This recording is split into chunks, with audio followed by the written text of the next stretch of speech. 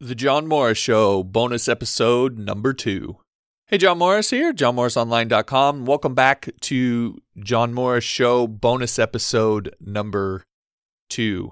Now, as a reminder about these bonus episodes, these are only available if you're subscribing by podcast, is the way I'm putting it, which meaning on iTunes, on SoundCloud, via RSS, etc.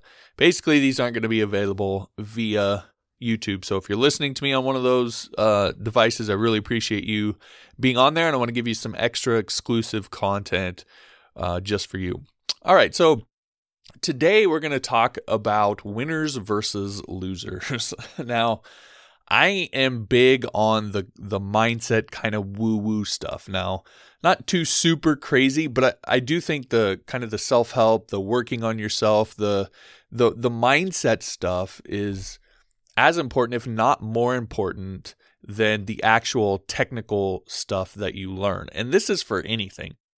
So obviously we're talking in the context of web developers, but really for anything that you go into, it's amazing how limiting the way your thinking and your mindset can be when it comes to your actual performance. And so I'm big on really getting the mindset stuff down first, and then worrying about kind of the details of your technical skill and marketing yourself and so forth. So that's why I talk about this a lot. I've actually made it a regular part of my regular podcast. And to be honest with you, that's not something that probably a lot of people would do. That's probably not something that necessarily attracts a bunch of people to my podcast.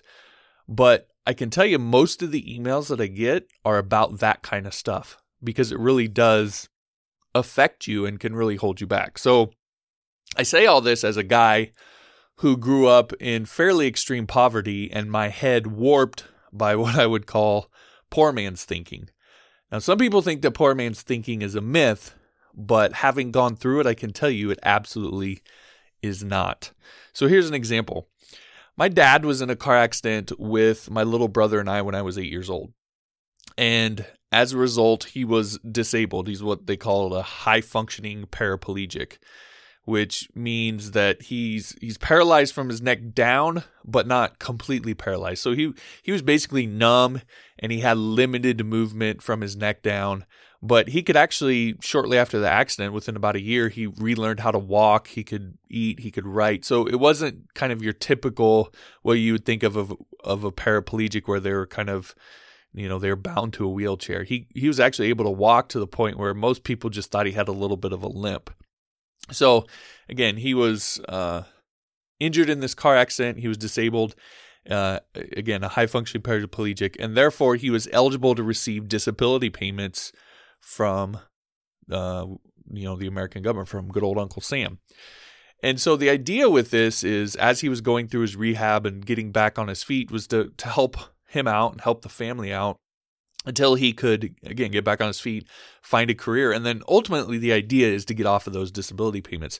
And I can tell you, from the first few years after the accident, he really did put in a lot of work. He really learned how to do everything. He got kind of back into shape, because obviously being in a hospital bed, you kind of get out of shape a little bit. He got back into shape. He was able to, again, get back to the point where he could walk and so forth, and really kind of felt like he had kind of got back on track. However, it's now been 27 years since that accident, and guess who's still on disability?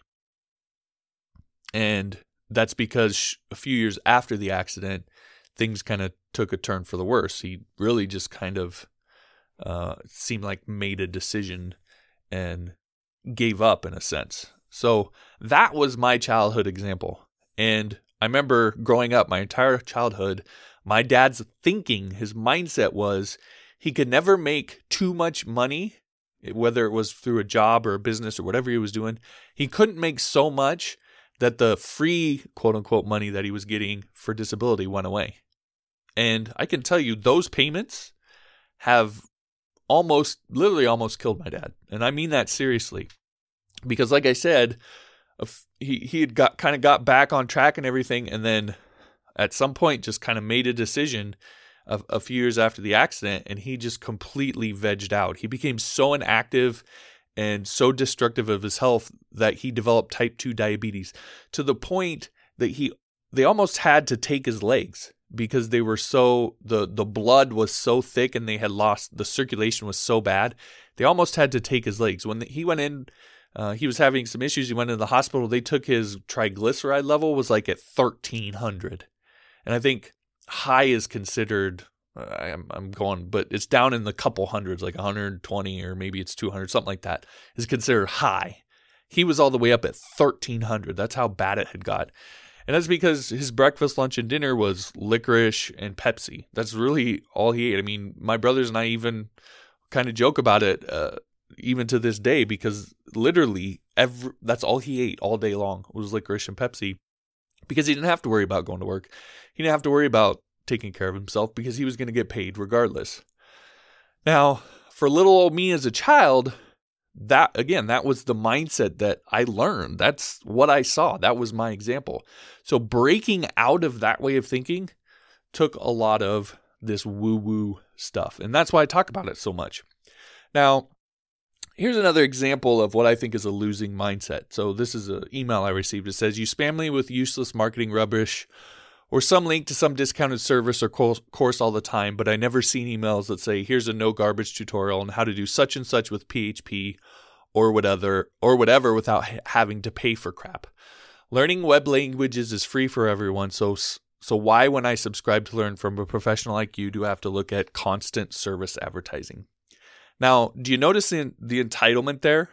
I want you to pay attention to that, the entitlement in that. So if you have to go back and re-listen to it, go ahead, but just pay attention to that. Now, contrast that with this other email that I got, and I get far more of these emails, by the way. So it says, after reading your email, I'm a little angry. We can't please everyone, but I think we have to have a little respect for people who give their time to share their knowledge.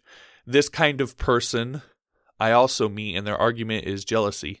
I would say congratulations and thank you for the great work that you do. I'm an young independent developer and must say that each of your pieces of advice touch me. I love your honesty and outspokenness. I listen to your podcast and read your emails with great attention. To get back to the subject of email, I got a contract because my solution was more relevant, but mostly I didn't speak about technique. I spoke just about the goal and what I was going to help my client do.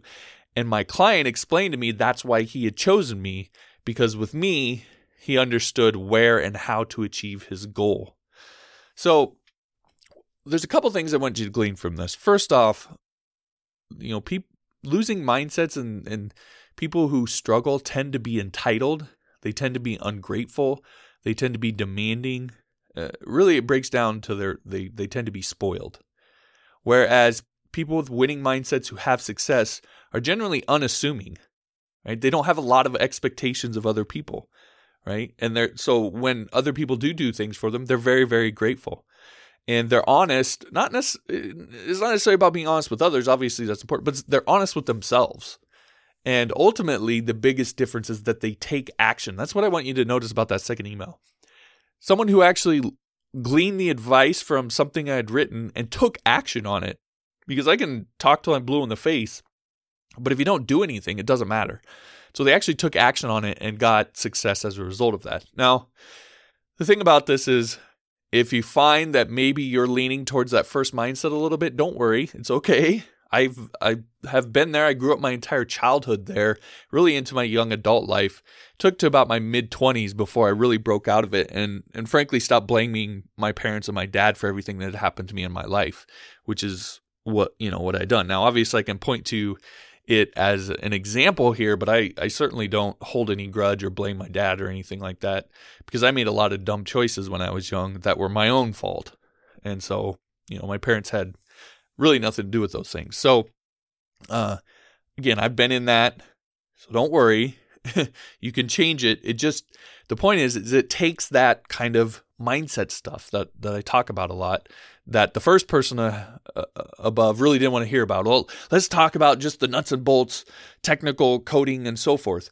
But if you're scared to death to ever take a client or ever apply for a job, or you're completely irrational or really difficult to work with and rude, or you're completely against the idea of ever having to sell yourself to somebody. Like all those things are going to be far more important than, if you know how to comment your PHP code well. So it takes learning some of that stuff and going through some of that stuff, but it is absolutely possible. Now, here's the most powerful thing that I learned about making this switch from one mindset to the other. And this I do on a constant basis, everything that I see. So anything and everything that you come across, even the most moronic or twisted ideas, the craziest things that you might hear, even a Bernie Sanders speech, parse it out. Find the value in it. Look for, there's always something of value, whether it's something to take away of what to do, or oftentimes, if it's stuff you maybe don't necessarily agree with, it's things you can learn about what not to do. That can be oftentimes more powerful than learning what to do. So find the value in everything that you see. Don't wholly accept or reject ideas. Don't write people off because they belong to Team A or Team B. Essentially, don't throw the baby out with the bathwater. Find the value and then be grateful for it because it's there. You just have to look. All right, so to wrap up, speaking of, do you know what else winners do? Well, obviously they become a supporting listener of this fine show here, right over on Patreon. So yes, I just have recently created a Patreon account, and this show is supported by listeners like you. That's how I'm able to continue to do this, offer it to you for free, both here and on YouTube and so forth. Over 200 plus tutorial videos up on YouTube now and continuing to grow. More and more of these bonus episodes here, and it's all driven by you. You are who allows me to do that. So if you want to support the show and be a winner, quote unquote, then head on over to johnmorrisonline.com/Patreon. When you do, you can get access to exclusive Patreon only courses, all of my source code, even the paid stuff. I've had some stuff that's only available that you had to pay for it. You can get that over there on Patreon, and you get priority access to my Q&A that I do every week on my regular show. So if you want to do that, head on over johnmorrisonline.com/Patreon. All right, thanks for listening to this episode. If you haven't yet, be sure to subscribe so you don't miss any of these bonus episodes. Like it if you like this episode, and if you would, share it with anybody who you think might get value from it or needs to hear this message. All right, thanks again for listening. We'll talk to you next time.